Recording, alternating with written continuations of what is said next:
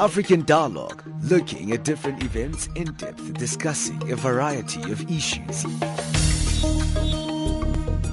This is a very significant historical election. This crisis is still damaging, especially Finnish and European economies very hardly, and that's an important reason to get more and more cooperation. And what we see here is a clear violation of, one, the rights to privacy of Tiwonge and Stephen, and also we see Malawi violating its international commitments. Well, the position of Greenpeace is that it's been a disappointing meeting for marine species in particular.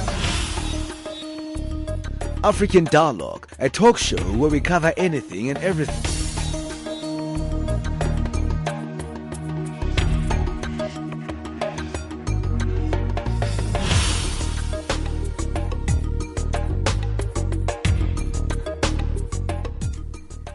Well, thank you for joining us once again for African Dialogue. My name is Benjamin Mushatama. Well, the African Dialogue is where we actually focus on the issues that are taking place on the continent every day of the week, well, from Monday to Thursday. We speak to various experts about really the pivotal issues, the heart-burning issues, and also some of the frustrations we're having on the continent, but also development on our beautiful continent as well. There's a whole lot of things to look up to. So today we'll be looking at the discussion of really a single air transport market on the continent. We're having some experts to speak about that. We know that ministers of various transport ministers of various countries met in South Africa last week to speak about this endeavor. But before we get into that, let's get our news from Onel Nzinzi.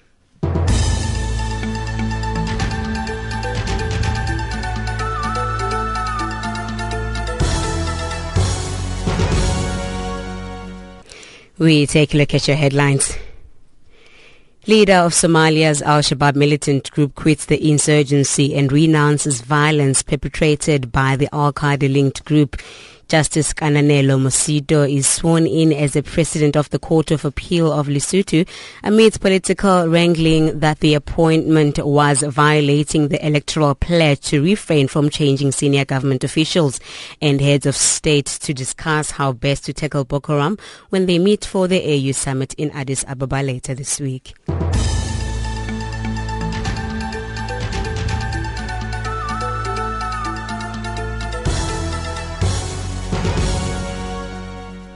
With your latest news, good morning. I am Onel Nzinzi. The leader of Somalia's Islamic extremist group Al-Shabaab has quit the insurgency and renounced violence perpetrated by the Al-Qaeda-linked group. Zakaria Ismail Hersi, who was Al-Shabaab's intelligence chief, called for reconciliation while speaking to the media for the first time since he surrendered to Somali authorities in late December. Some analysts say Hersi defected because he feared for his life because of friction with colleagues loyal to Ahmed Godani, the Al-Shabaab leader who was killed by a U.S. airstrike last year. Hersi was one of the 7 top Al-Shabaab leaders targeted by the Obama administration in 2012, which offered rewards totaling $33 million for information leading to their capture. Justice Kananelo Mosito has been sworn in as president of the Court of Appeal of Lesotho. This after political contenders attempted to derail the appointment, saying it was violating the electoral pledge to refrain from changing senior government officials. The concerns prompted a visit by SANDF facilitator Cyril Ramaphosa from South Africa last week. The civil society says the complaints are political. The swearing in of Mosito is seen as a victory for Prime Minister Tom Thabane in the squabbles. Mosito, who was distinguished, resumed as a lawyer and judge, succeeds Justice Michael Ramodibedi, who is also the Chief Justice of Swaziland. The African Union might grant a mandate as early as this week for a regional military force to combat Islamist Boko Haram militants. Nigeria, Cameroon, Niger, Chad and Benin agreed in Niger's capital Niamey this month that the AU would seek UN support for the operation to take on Boko Haram, which is fighting to create an Islamic emirate in northern Nigeria. Commissioner of the AU's Peace and Security Council, Smail Chigui, says tackling Boko Haram is on the agenda for talks in Addis Ababa, where African leaders are holding a summit meeting this week. A court in Zimbabwe has sentenced 4 villagers who were displaced by floods last year to 5 years in jail for taking part in demonstrations that rocked the camp they and thousands of others were sheltering in. Zimbabwe lawyer for human rights says the 4 include a 42-year-old mother of 2 minors children and a 44-year-old father of 7 children. A camp was set up in Chingwizi to provide temporary shelter for the displaced, but temperatures ran high when officials tried to relocate the villages. And finally, UN human rights officers have urged Egyptian authorities to end excessive force against protesters. This following the death of at least 20 demonstrators marking the 4th anniversary of the ousting of former President Hosni Mubarak. One of the victims was leading civil rights campaigner Shaima al-Shabag, whose death was captured on film. Daniel Johnson has more. The killing of a young protester at a peaceful protest in Egypt must not go unpunished, the UN's human rights watchdog Rupert Colville, spokesperson for the High Commissioner, at a press briefing in Geneva. He said that it should be easy to find out who is responsible for the killing, which was one of at least 20 deaths in Cairo during recent protests commemorating the 2011 ousting of Hosni Mubarak. The UN spokesperson reasserted High Commissioner Zaid Ra'ad Al Hussein's call for an end to the use of excessive force by Egyptian security personnel. Mr. Colville said that 550 civilians and law enforcement personnel had been killed in radical attacks since January 2011, which indicated a very genuine security situation. Recapping on your top stories, leaders of Somalia's Al-Shabaab militant group quits the insurgency and renounces violence perpetrated by the Al-Qaeda-linked group.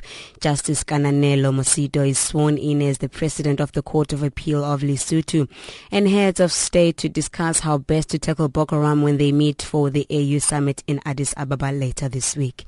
Channel Africa News.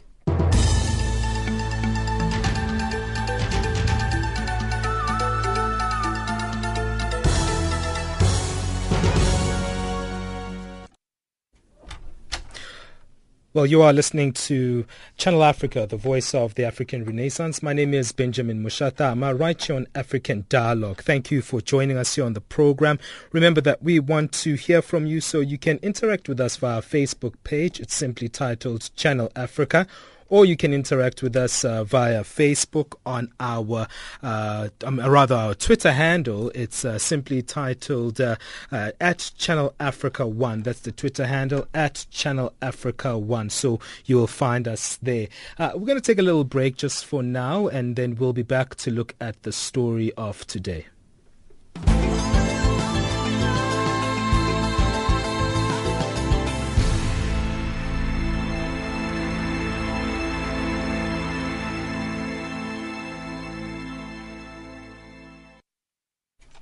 Yes, you are listening to Channel Africa, the voice of the African Renaissance. Just a reminder, my name is Benjamin Mushatam, and you're listening to us on the frequency 9625 kilohertz on the 31-meter band to Southern Africa. Well, I did speak about earlier on, talking about the single air market on the continent, and there has been discussions about that, and we've already got guests on the line to speak about that. But I would like us to look at it, or what happened last week when African ministers of transport attended a ministerial working group on the establishment of a single African transport market in South Africa's capital of Pretoria, where they were meeting. The meeting was convened with the aim of engaging the different stakeholders and seeking guidance on the implementation of this continental initiative in the air transport industry. Now, the ministerial working group comprised of ministers of the 15 states representing each region of the African Union with various aviation backgrounds. Countries in attendance Equatorial Guinea, there were Senegal, Angola, amongst others. Now, let's find out more from Obert Mpofu, Zimbabwean Minister of Transport and Infrastructural Development. We are here to look at the agenda for the AU Summit, which will be this month end, looking specifically on the aviation sector, where we have to review or look at the stage at which we are regarding the Yamoussoukro declaration, which actually came up with some fundamental points on the unification of the African airlines and the liberalization of the African airspace. So it is quite an important meeting of African Ministers of Transport, which actually I think will come up with an update on the stage at which most countries are regarding the implementation of the You Must Go declaration. And what would you say is the state of the aviation sector generally in the continent at the moment? It has improved tremendously, madam. From the time this declaration was made, I think there has been some minimal inconveniences or incidences within the aviation industry in Africa.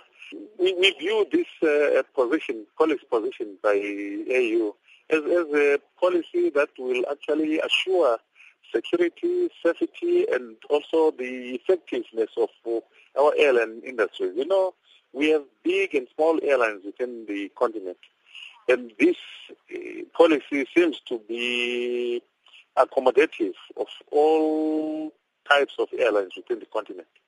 But there are challenges within some small airlines, and these challenges are being resolved through the cooperation of the bigger players. So we feel we are on the right track, and not certainly the objectives for which this declaration was made will be certainly achieved. Part of the objectives of this meeting is really to sensitize ministers to be able to support the establishment of the single African air transport market. If you could just elaborate more on that for listeners who do not understand what this could be. You have a situation in Africa where when you want to go to another African state, for instance, perhaps North Africa, if you go to Europe, you first go to Europe to go to Africa. Instead of going straight or connecting within Africa to go to an African destination. See, these are some of the issues that we are addressing. These are some of the issues that we want to ensure they actually don't continue happening because of the synergy that the African ministers are going to come up with. We are discussing some of those challenges, and we hope by the end of the day we will have agreed on the way forward, on how best we can speed up direct connectivity as opposed to no indirect connectivity, which has been the case with most of our airlines. Well, that was Obert Mpofu, Minister of Transport and Infrastructural Development in Zimbabwe. He was in South Africa last week as part of the ministerial working group that comprised of ministers of the 15 states representing each region of the African Union. They were talking about that issue of an African single air transport market. And to help us discuss this particular issue, we joined on the line by Chris Zwegenthal, who's the Chief Executive of Airlines Association of Southern Africa. And also we have Charlene Chetty, who's the Executive Manager of Engineering and Flight Operations at Denel Aviations, as well as Lyndon Burns, the Managing Director of Plan Talking. Plan Talking was established in 1992, which consults to the world's leading aerospace and defense industry and aviation organizations. Now, I want to start this conversation with you, Lyndon. When we were talking earlier on, you gave me some background information about how long this has been taking. Can you just give us some of the background between what's happening here in terms of the initiatives since 20 years ago of this particular initiative of creating a single air transport market on the continent? Hi, good morning. So it's not a new concept. It's just been there's been a refining of the concept. But in fact, in November 1988, the then Organization of African Unity, the forerunner of the African Union, together with the United Nations Economic Commission for Africa, sponsored a meeting in Yamoussoukro in Côte d'Ivoire. It was attended by representatives of African governments, civil aviation authorities, the airlines, the organizations concerned with air transport in Africa who were looking at establishing guidelines, and what they wanted to do was try and establish a common market. And in fact, at that point, they were even more ambitious. They wanted to establish a single African airline modeled on the Scandinavian Airlines model. So it would be a multinationally owned African carrier. Now that was clearly way too ambitious, and also the the policy at the time that they were thinking of, which was open skies for Africa, was also too ambitious. And so they met again 10 years later in Mauritius. The transport ministers from around Africa got together, and Jeff Radebe at the time, I think, represented South Africa, or it may have been Mac Maharaj. And they said, instead of open skies, carte blanche for everybody, we need to have an open skies for African airlines in Africa approach. And I heard your previous speaker on the show a second ago saying, well, you know, the big benefit would be people would be able to have better connectivity, it'd be easier to fly around the continent. Absolutely, but there is a very powerful economic imperative and incentive for governments to do this. And IATA, the International Air Transport Association, last year released a report that they'd had commissioned on the study of the economic benefits of opening up Africa's skies. And they said that if the 12 countries of South Africa, Namibia, Angola, Kenya, Uganda, Ethiopia, Nigeria, Ghana, Senegal, Egypt, Tunisia, and Algeria all opened their skies, then we'd be able to generate about 5 million more passenger seats per year. We would improve GDP across the continent by just over $1.2 billion. And we would create another 155,000 jobs, direct jobs in the industry and supported in tourism. So that's a pretty powerful economic incentive, and the AU, I think, have recognized that. Well, let me now move to Chris Zwegenthal, the Chief Executive of Airlines Association of Southern Africa. I just want to move back a little bit, and I think Lyndon highlighted some of the historical imperatives and also was moving forward in how this could impact the continent. But I want to look at what are we talking about when we mean a single transport market? What does that mean for the continent? What does that actually, how do we define that for an ordinary person like me, Chris? Good morning. Thank you, Benjamin. The single aviation market effectively means that you can have unlimited traffic between all states. So it effectively opens up the market to unlimited frequencies and flights between any destination on this continent between any state. So it really opens up the opportunity for a major increase in the number of potentially airlines, increase in the number of destinations that would be served, a lot of interconnectivity between the various states and destinations, which is probably lacking at this moment in time. Probably another benefit would be route competition, and obviously there would be a reduction in fares.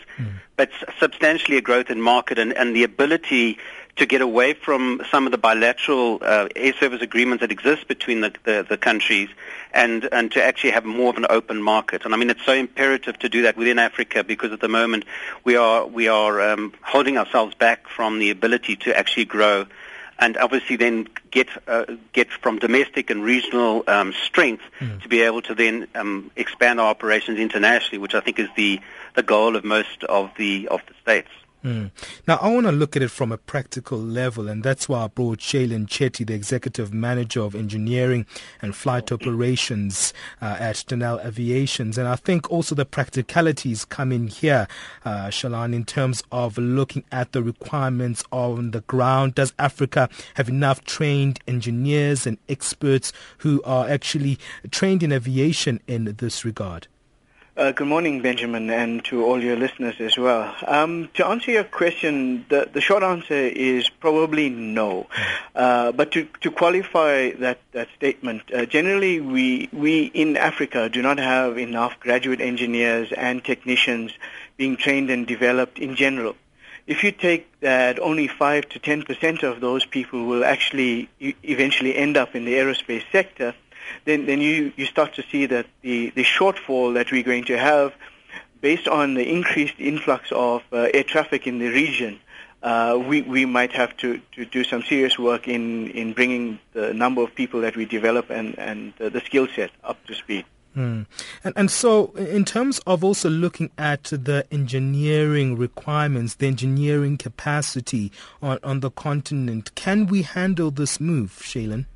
I believe we can. If we put together structured programs looking at the development around not only aircraft maintenance but aircraft development, design and development and aircraft testing, I believe that we have the capability and the ability within Africa to grow this industry that we are comparable and competitive worldwide. Well, Lyndon, there, Shaylin is highlighting a very important issue in terms of training on the ground, getting experts and engineers who have the capacity to deal with this particular move. What are your views there? Look, I think Shaylin makes an excellent point, but I also believe that, you know, the economic driver for this is going to propel governments to also put more emphasis on developing skills and on helping to sort of position aviation as a sexy, attractive career path. You know, not everyone needs to be a pilot. If you think about the airline industry or the aerospace industry, we need everyone in this industry. We need lawyers, we need financial brains, we need engineers. Yes, we need pilots, but you know, if you think of a career, there's probably a home for that career within the air transport and aerospace sector. But I'd like to just go back to something that Chris was alluding to, which I think is very important. I think your listeners would probably benefit in contextualizing the whole discussion. Yeah. First of all, we have a situation in Africa where we don't have navigable rivers to any great extent. We don't have a fantastic road network. We have huge bottlenecks at border posts, and we don't have high-speed rail. So the fastest and the most reliable way of moving people and moving goods around the continent is by air. So there is a lot of pent-up demand for people needing to travel, not necessarily tourists, but including tourists, but increasingly small traders, entrepreneurs, people who need to get to different markets. And if we can find a way of getting rid of these archaic 1940s era interstate bilateral mechanisms which currently prescribe and limit who can operate, how many flights can be flown, what size of aircraft, what number of seats can be put on into a market, and which airlines are allowed to you know, given permission to operate. If we can get rid of that and do what they've done in the EU, do what they're doing in Asia, and what they've obviously were able to do in North America, and have a more open approach, we could stimulate growth, economic growth, because we'll let more people travel. We'll stimulate more prosperity. People will want to be better educated. Governments will have the wherewithal from the additional tax revenues to put in place those education programs that will then provide the skills we need to have a self-sustaining industry. Well, we're going to take a little break, and I want us to explore that particular issue, looking into the issue of infrastructure that you highlighted briefly there, and also look at that issue of demand. We know that Africa is becoming one of those continents that's becoming robust in its economy. There's a lot of interaction, a lot of business that's taking place here on the continent. And if you've just joined us today, we are speaking about the establishment of an African single air transport market. And there was a meeting that was held last week in Pretoria, the capital in South Africa. The meeting was convened with the aim of engaging different stakeholders, mainly comprising of ministers of the 15 states representing each region of the African Union. And this was their mission, to create an African single air market. What's your view in terms of this particular thing? Do you think it's actually possible? Do you think there'll be a buy-in from all countries to actually pursue this particular endeavor? Let us know your views. Know that you can't call in, but we really appreciate your SMS. So do SMS us on +27 823 325 905. On the line, I have Chris Zwegenthal, who's the Chief Executive of Airlines Association of Southern Africa. I have Shaylin Chetty, who is the Executive Manager of Engineering and Flight Operations at Denel Aviations. And Lyndon Burns joins us as well, Managing Director of Plan Talking. We'll be back after this short break. This message is meant for a listener in South Africa. Benjamin, can you hear me?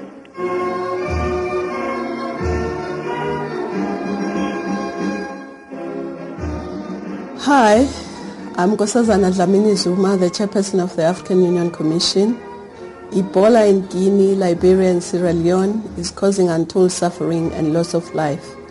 Despite these odds, we are inspired by the courage of the people, the efforts of the governments and the heroism of health workers and volunteers. It gives us hope and fills us with determination that we can stop Ebola. You can avoid Ebola, you can recover from Ebola, and you can contribute to the fight against Ebola. The African Union and member state countries have deployed health workers and volunteers to stop Ebola, but more is needed. You and I can make a difference.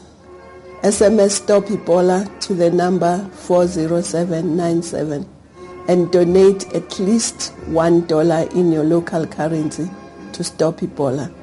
You can also donate through the website www.africaagainstebola.org.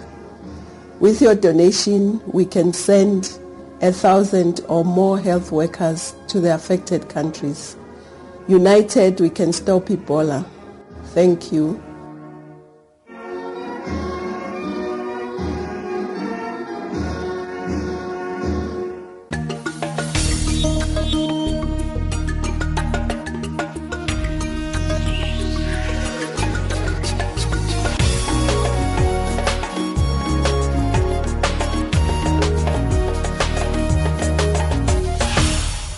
You are listening to African Dialogue right here on Channel Africa, the voice of the African Renaissance. Online, you're joining us on www.channelafrica.org. Thank you for joining us. Remember, African Dialogue comes to you every Monday to Thursday. Today, we are bringing you this conversation on an African single air transport market, and a very interesting conversation that we're having. Indeed, have some great experts on the line, giving us various aspects of how this is going to impact the continent, also how many challenges we could have and how we can overcome those in order to make sure that this happens. And we were getting various dynamics before the particular break, looking at really the impact of this in terms of infrastructure and the way that we could deal with it. But on the line we have Chris Zwegenthal, the Chief Executive of Airlines Association of Southern Africa, and Shaylin Getty is joining us. He's an Executive Manager of Engineering and Flight Operations at Denel Aviations. Now,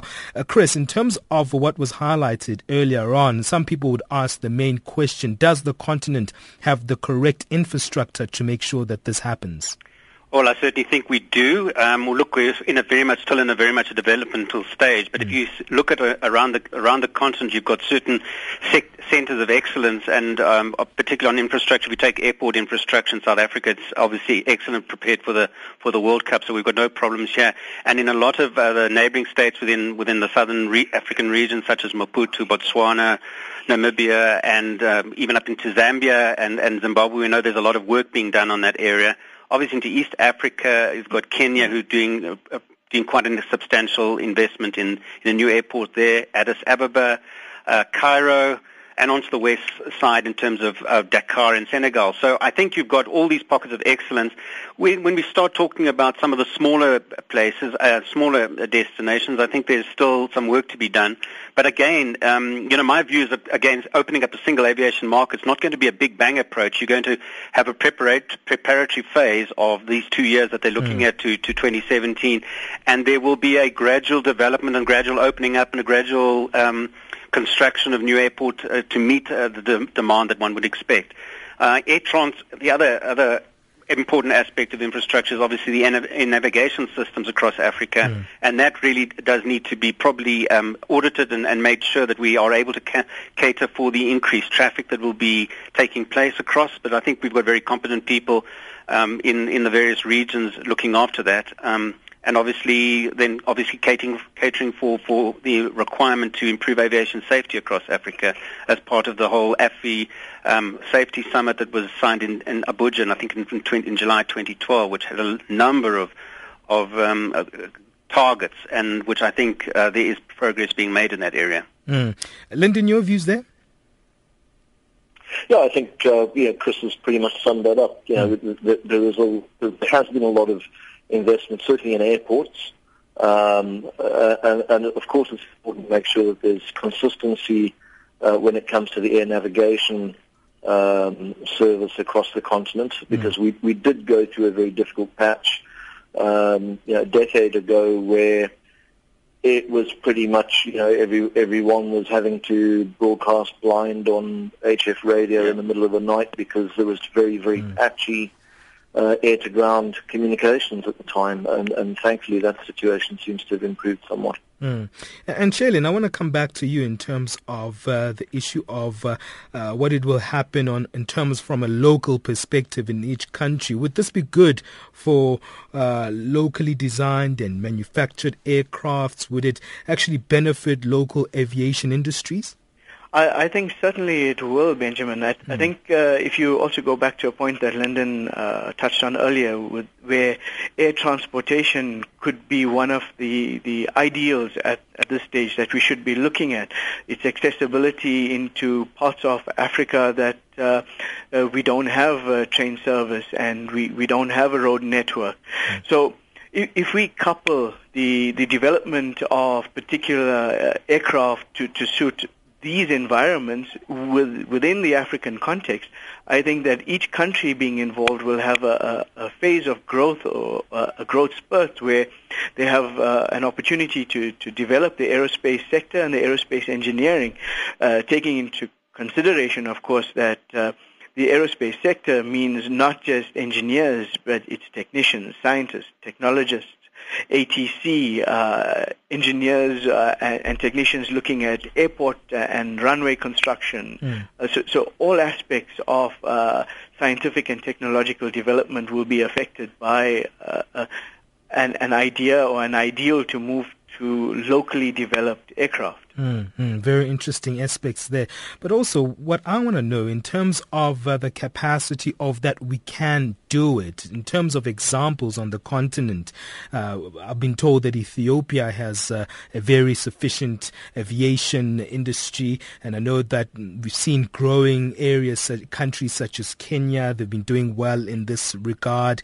Chris, do we have some good examples on the continent where we've seen efficiency, we've seen some improvements over the last 10, 15 years in the industry? Well, I think, Benjamin, I think we've seen improvements across the continent.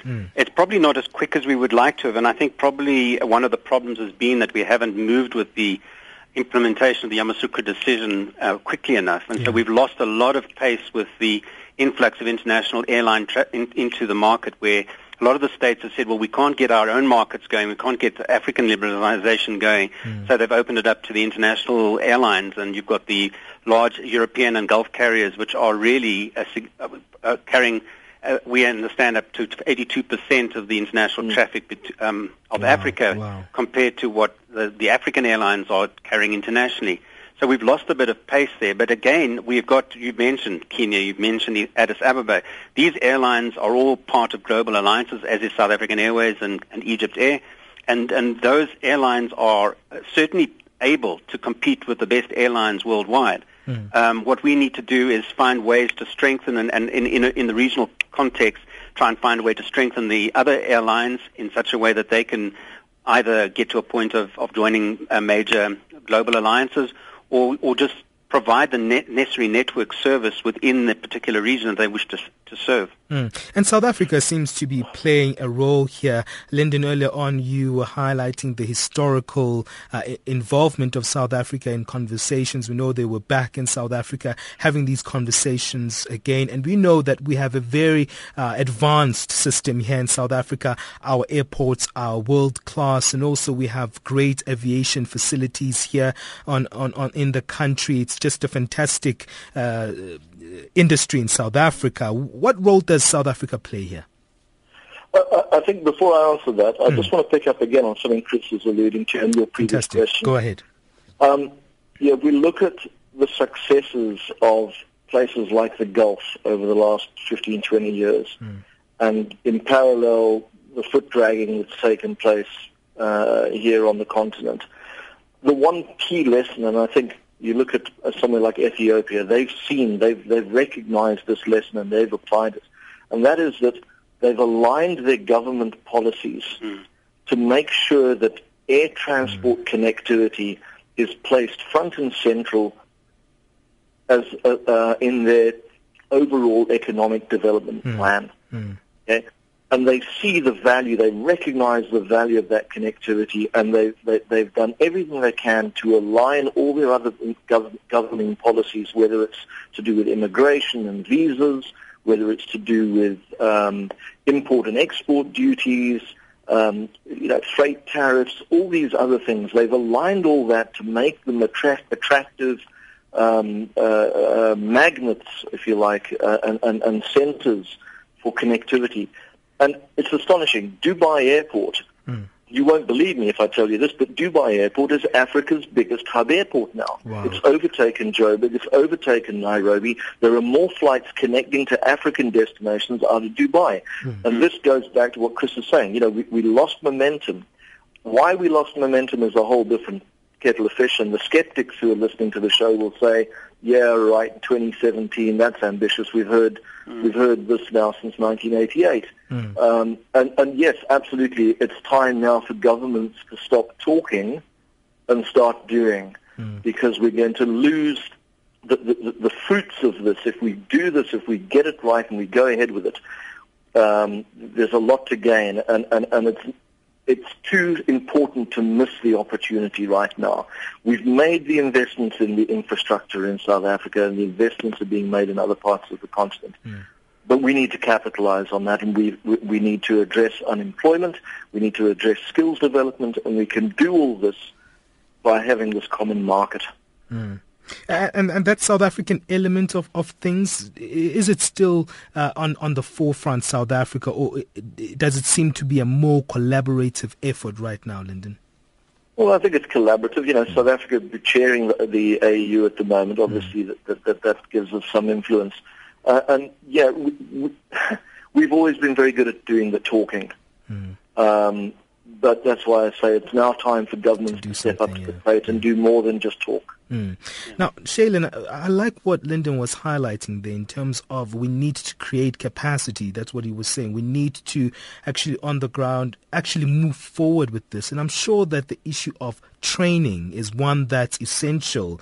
Is Africa on par with what's happening in the international world with training in the world of aviation, Shaylin? I think you got to look at it in two aspects. The first aspect would be training in terms of maintenance systems and maintaining aircraft. And if you closely examine that, I think we are adequate. I think that there's always a lot of room for improvement where we can up our standards and become much better. And the second aspect you need to look at is in terms of aircraft design and continued airworthiness around aircraft. And there the only way to develop skills and to maintain skills is by adding in projects. So to work on an aircraft development, to design aircraft, to design systems for aircraft. So I think the answer is both yes and no. I think in developing countries, we are comparable. I think if you look at the term first world countries, then we might have a little work to do to bring our systems up to that level. Now, we have a few minutes left of the program and we have to wrap it up. And I just want to move to the process. I'm sure this is a collaborative effort with businesses, with the airline aviation industry in South Africa and, not in Africa, rather. I keep saying South Africa, but in Africa. I want to know, in terms of that mission of collaborating with you guys on the ground, Chris, how important is that, and how important should these government officials move down now from a discussion level that Lyndon is talking about to actually practically speaking to organizations who are down on the ground? Well, that's a great question, because I can tell you that from the perspective of the Yamoussoukro decision, which was signed in 1999 up to now, we've had a lot of interaction, and we as an association have been involved in a lot of the development of the work to go towards the implementation of the Yamoussoukro decision, including the fact that when we got involved in about 2002, we were talking about putting together all the structures to put this in place, such as We've even got agreement on competition regulations, dispute resolution mechanisms, the implementing provisions, and the whole question of getting the executing agency for the implementation of Yamoussoukro decision. That mechanism is already in place. We've just had the delays by the concerns by some states and probably influenced by a lot of their airlines that this was moving too fast, as Lyndon alluded to, from even the Yamoussoukro Declaration of 1988. So we really are committed. We certainly from our side, as representing the SADC region and obviously involved with South Africa as well on the side, are fully committed and have made our commitment fully known to the Department of Transport that we are ready and willing to get going with the further consultation and to start with the whole question of implementation. We just need the commitment of all the states, the heads of state, as well as the ministers, as well as their senior officials, and down to the airlines and all the other stakeholders, that this is something that can work. It's a task. It's a huge task. Again, as Lyndon referred to the skeptics, I'm sure there are many out there, but the skeptics will continue, and if they see any sort of hesitation from any of the major players to wanting to do this, and then of course it's going to be a battle. But we can, if everybody's aligned 100%, and we've got. You mentioned there were 15 ministers here. There's 54 states in Africa. There are 44 that signed the Yamoussoukro decision. That message has got to get through and get to be accepted by everybody. Otherwise, we're going to still be in the same mode which we have been, and that is really trying to look at implementation and liberalization on a regional economic bloc area such as SADC and then COMESA and ECOWAS, etc. on West Africa's side. Lyndon, your final sentiments? I think, Chris says it all there. My biggest concern is the pace at which enabling legislation can be passed. That's true. We know how long it takes for a bill to get passed in our own parliament. So if South Africa, which has now, set this or stood up and said we're going to meet the 2017 target, great. Well, then I want to start seeing some stuff being tabled in Parliament now, because it's going to take that long to get through. Shaylin, and your views in terms from an engineering side and training side, how do we move forward? How do we make sure that there's also on the ground an understanding of these developments?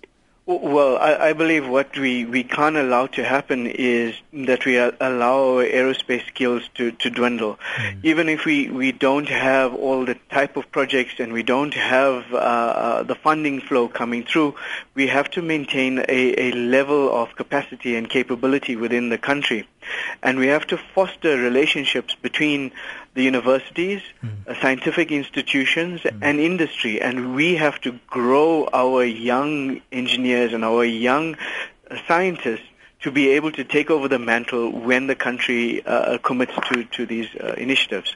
Thank you so much to Shaylin Chetty there, who is the Executive Manager of Engineering and Flight Operations at Denel Aviations. Chris Zwegenthal also was joining us for this great conversations. He's the Chief Executive of Airlines Association of Southern Africa.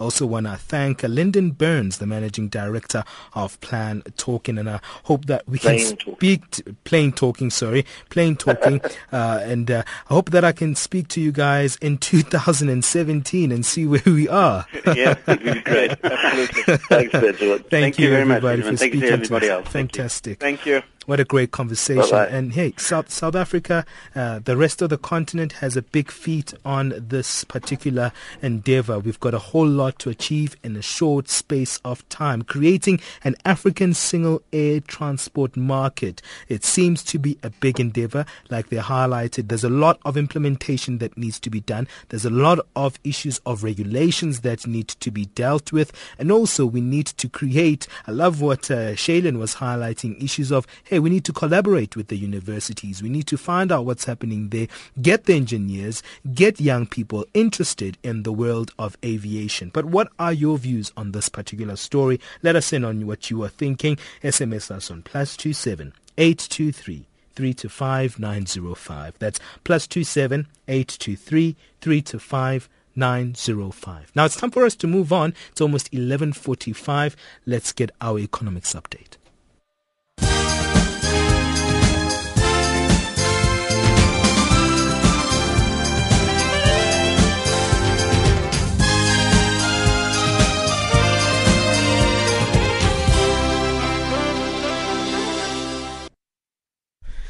Thanks, Benjamin, and good morning.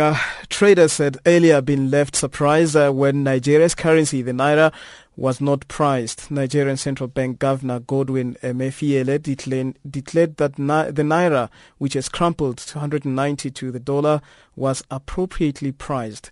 However, when the currency dealers in Lagos and other financial centers in Africa and Europe got to work the day after his announcement, many were surprised to find that the Naira wasn't priced at all, let alone appropriately. Instead, they started at their computer screens for 3 hours. Traders were presented with blank spaces where normally they see the bids and offers that determine the market price of the currency of Africa's biggest oil producer and the largest economy. Standard Bank Uganda has signed to obtain an $85 million 18-month loan which will fund the bank's general business activities. The interest rate on the loan is 250 basis points over the London Interbank offered rate. It is the first international syndicated loan for Stanbic Uganda, which is a unit of South Africa's Standard Bank. Still in South Africa, power utility Eskom says the power system remains vulnerable, meaning that any extra load or faults in the system may necessitate load shedding. Today, yesterday, Eskom implemented Stage 2 rolling power cuts to help bolster power supply for the rest of the week. Eskom began with Stage 1 rotational power cuts on Tuesday morning, but later on escalated to Stage 2. Stage 1 allows for up to 1,000 megawatts of national load to be cut, while Stage 2 it's up to 2,000 megawatts, and Stage 3 for up to 4,000 megawatts. Global mining company Anglo American says a sharp drop in commodities prices will likely result in impairment charges for its 2014 financial year. This as it posted annual production ahead of its guidance for its key commodities. The company, which has lagged rivals for much of the past decade, is undergoing a restructuring focused on improving mining operations and selling less profitable assets. Anglo American's turnaround efforts, however, have so far clashed with the rout in prices of metals such as copper, coal, and iron ore, which make up much of its earnings. The company says given the sharply lower commodity price environment, particularly for the bulk of their commodities, it expects to record certain non-impairment charges as special items for the 2014 financial year. In some international news now, the International Monetary Fund has warned that African economies could be hurt by a slowdown in China's economy and an imminent hike in the United States interest rates. The IMF's global economic forecasts have been revised down over the past few months despite a huge decline in oil prices. It has called for vigilance across Africa and has added that the slower growth has implications for a continent that is now more integrated into the global economy than it ever was. Financial indicators at this hour: the US dollar trading at 11.50, South African rands 9.46, Botswana pulas and 6.37 Zambian kwachas. It is also trading at 0.66 against the British pound and at 7.89 to the euro. Moving now to the commodities market. Gold $1,287, platinum $1,255 a fine ounce. Brent crude oil has gone now to $48.96 per barrel. That's your economics news for now. Back in an hour's time with another update.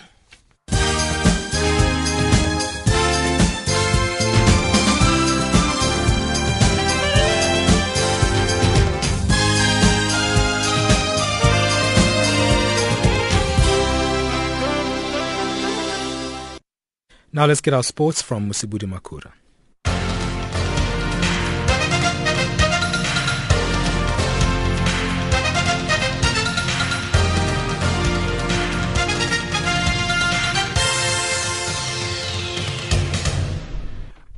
Good day, sports fans, and starting off with football news. Shakes Mashaba, the head coach of the South African men's senior team, Bafana says despite the team's early elimination from the 2015 Africa Cup of Nations tournament, he is happy with how the team played at the Continental Showpiece. South Africa exited the Africa Cup of Nations with a 2-1 loss to the Black Stars of Ghana at the Estadio de Mongomo in Equatorial Guinea on Tuesday night. The Black Stars advanced to the quarterfinals as Group C winners along with Algeria, who defeated Senegal 2-0 in a simultaneous fixture. Bafana scored 3 times at the tournament and finished rooted at the bottom of Group C. Mashaba says his team will do well in the next AFCON tournament set for 2017. Most unfortunately, I wouldn't know what changes people are talking about because first thing that we need to remember, our mandate was to build up a team. And it would have been good to give everybody a chance. Unfortunately, that couldn't happen because of the numbers that you can play. But I would say all the boys that had a chance to play, they definitely gave up their best. One wouldn't doubt anything that in the future they'll definitely do well for the country. Mashaba further says the tournament has been a lesson to this team. In football, I believe in one thing. Experience comes from when you've got good football basics. When I talk about basics, you've got to learn how to pass the ball. Tactically, you've got to know when the run and off of the ball, and killing the game. Very critical when you want goal up. Very critical, because that helps you in killing the momentum of the opposition. We didn't do that. Brilliant tried, but most unfortunately, it wasn't not enough. But I still say what cost us this game is because everybody switched off and we started playing by reverse, and we went to sit in front of our goalkeeper. That's when we conceded the 2 goals. Meanwhile, Captain Dean Furman could not hide his disappointment. We're very disappointed because we thought our performances warranted more, especially in the first 2 games, especially taking the lead in all 3 games. We know that we could have we should have closed out more points, but it wasn't to be for us, and it's something that we have to learn from, and we have to learn very fast. On to cricket news, Hashim Amla returns to captain the Casablanca Proteas for the 5th Momentum One-Day International against the West Indies at Supersport Park in Centurion, set to take place later this afternoon. AB de Villiers has been rested for the match, while Quinton de Kock makes a return to the lineup after a speedy recovery from a left ankle injury sustained in December. The Proteas have made it clear on the importance of finishing the series with a win and will see the match as the last opportunity to tie up loose ends before leaving for the ICC Cricket World Cup next week. Amla says the French players will have learned a lot from the defeat in Port Elizabeth last weekend and will continue to gain more confidence with each playing opportunity. The Proteas have 3 more matches before their opening match at the World Cup against Zimbabwe in Hamilton on the 15th of February. Apart from today's match, they are scheduled to play a warm-up match against Sri Lanka and New Zealand in Christchurch ahead of the tournament opener. And finally, in rugby news, the government of Kenya has taken steps to rescue Kenya Rugby Union from a total disarray after some sponsors expressed dissatisfaction with the state of matters at the federation, currently facing an array of resignations. Channel Africa's Francis Mutegi is in Nairobi, Kenya, and filed this report. The Kenya Rugby Union sponsors are clearly unhappy with the recent wrangles that have led to the resignations of former Kenya Sevens head coach Paul True, chairman Mwangi Muthe, and board members Godwin Karuga, Morris Masiga, and Penina Wahome, who quit this week. Matters stand for the worse after title sponsors of the annual International Kenya Safari Sevens tournament, Safaricom, confirmed last week they are reviewing all their association with sports so as to do away with those that were not beneficial to them. Well, those are your sports news at this hour. Stay tuned to Channel Africa, the voice of the African Renaissance.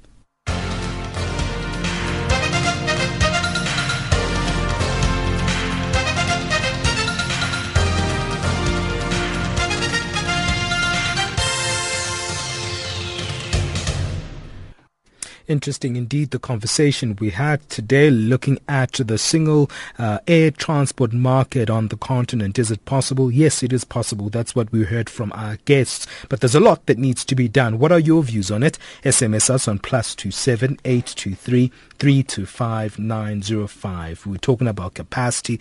We're talking about political will. And also, hey, let's move on with it. That was the message that we heard today. But hey, remember, African Dialogue comes to you every Monday to Thursday at 1100 hours Central African Time. Interact with us via Facebook. We've got a Facebook page simply titled Channel Africa, or you can tweet us at Channel Africa 1 or at African Dialogue. Go to that at African Dialogue page or Twitter handle and you'll find us there. That's how we wrap it up. Thank you for joining us. We'll be back with you tomorrow. And tomorrow we'll be looking at the African Union. We know that the Heads of States meeting summit is taking place there. It's a big moment for the continent right now. There's a lot of things happening. Boko Haram. There are a lot of issues on the continent that we have to deal with conflict, issues of governance, issues of business, land ownership. There's so much that we're going to be talking about tomorrow. So do join us at the same time right now as today at 11 Central African Time in the morning. So we'll see you tomorrow.